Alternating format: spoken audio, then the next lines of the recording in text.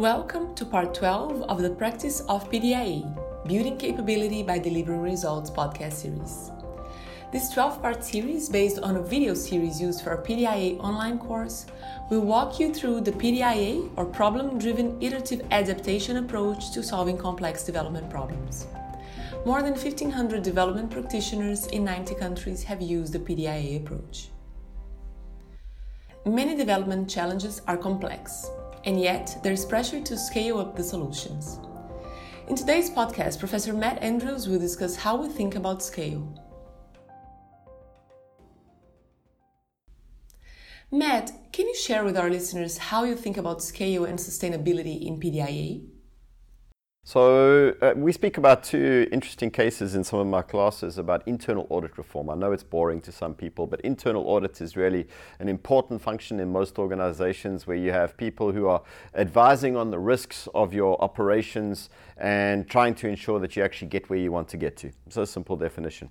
One of the cases is about Malaysia. In Malaysia in 1979, they adopted internal audit in government through a law and through a government-wide instruction that said that everybody had to adopt internal audit. When we speak about things like scaling and sustainability, the beautiful thing about this example is that it went to scale very quickly through the law. And that after 25 years, they had a look at it and they said, well, the law still exists. We still have the notification that everybody has to do it. The problem was that something like 30 local governments out of 220 actually established an internal audit unit. So what you could say is it was scaled and it was sustainable, but it didn't work. Now, we like to think about scaling and we like to think about sustainability in a very different way. It's not just about numbers and it's not just about being able to maintain the status quo or some kind of an equilibrium. We find that often the equilibrium that does get maintained is not something that you want to maintain. It's not something that you want to be sustainable.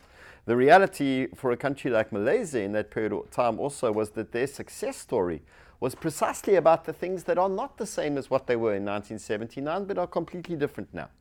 So in PDIA, we like to think about two things. One of scalability that is multidimensional, and we speak about 4D scalability, where you're thinking about scalability in terms of quantitative scale. More people are doing it. Yes, that does matter, okay, but it's not the only thing. Functional scalability. Well, they learn how to do more things, and they actually do them. They don't pretend. It's really important. Another one is political scalability. The mandate has increased. They can do more things. They have more authorization now than they had in the past. And the final one is organizational scalability, which says they've worked out how to get more resources. They've worked out how to expand their own personnel capacity. They have more abilities than they had before. Now, this is a different way of thinking about scale. It's also, you require a different way of thinking about sustainability, because in PDIA, we talk about fostering an adaptive approach to doing things, an adaptive approach to governing, where you don't want to be staying still. You don't want to go from one equilibrium to another equilibrium and then say, look, hooray, how well we did it. We saw that in Malaysia, the case is for 25 years, the equilibrium was one where they had a great law and nobody did anything. Well, it's sustained, but I don't want to be there. We speak about a different case when we teach about the kind of sustainability that we're interested in. It's a case of internal audit reform in Burkina Faso, and it's after 2007. The government was faced with a big corruption crisis. There were a lot of people that were on the streets and they were pushing for a lot of change in government. New Prime Minister came into place, and the Prime Minister appointed an academic as the head of a corruption unit. The academic was an accountant. And he brought in a kind of a logic that was much more like internal audit, about understanding where risk was in the government. The first thing that he did in his PDIA type approach was bring together the three agencies that already existed to do this and have them write a report on what they did and what they plan to do in the future. It was a way in which he got them to talk to each other and engage with each other and made sure that it wasn't an acrimonious affair. That report was then presented to much fanfare, and the Prime Minister used it to build more legitimacy around the initiative. And they used that to bring a bunch of ministers together and to say to the ministers, now can we take the ideas in the report and actually do them in your ministry? And the pitch to the ministers was, what are your biggest problems? What are the things that keep you awake at night? Some of the ministers said, well, this, and this. And they got to say, well, you know, the reason they keep you awake is because you know that there are risks there. You know that there are things that are compromising your ability to do things. Why don't we do a risk map for you? Now, a risk map was not something that you read about in any internal audit, any manual anywhere. It's a very Burkina Faso internal audit regime. 3 or 4 of the ministers came in and said, we'll do it. And they did 5 pilots. They did 5 pilots doing risk mapping in a few months, not in 5 years, and with consultants and government officials that were in Burkina Faso.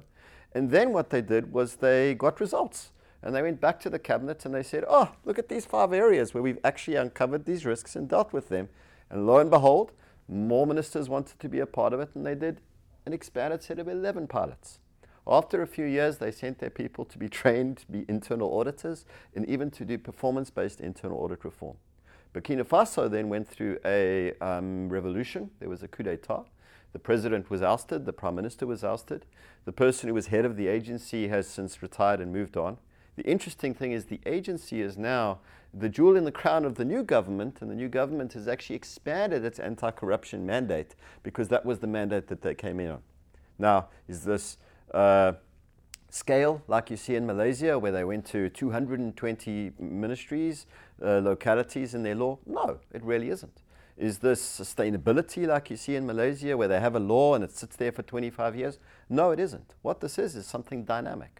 This is something that started small, got a little bit bigger, got a little bit bigger, got a little deeper. Has it been sustained? No, it's been adaptive. It's actually better than it was.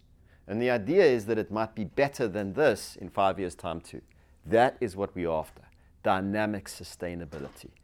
Build on something, make it better. Build on something, make it better. Don't just sit in an equilibrium. If you're Burkina Faso, you don't have time to sit in an equilibrium. You've got so much ground to make up. Thanks, Matt. This is the final episode of this podcast series, and I was wondering if you wanted to share some final thoughts about PDIE. This is worthwhile, but it's hard and it's costly. It takes a lot of time.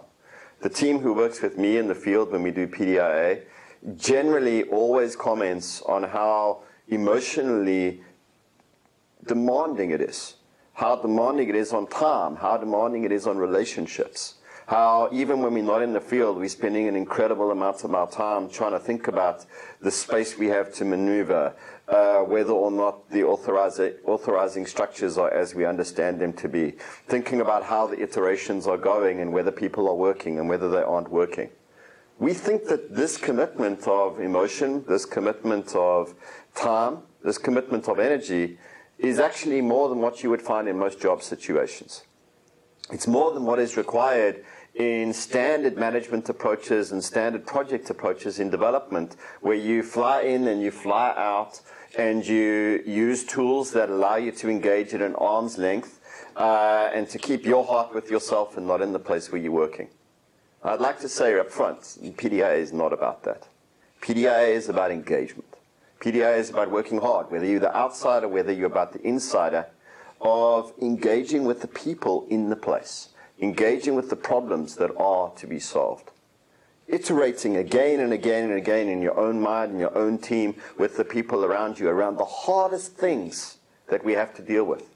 Learning lessons that are hard to learn, because I'm sure that every single person out there had some assumption at some point broken or proved incorrect or adjusted once they iterated or once they pressed a little bit into their context.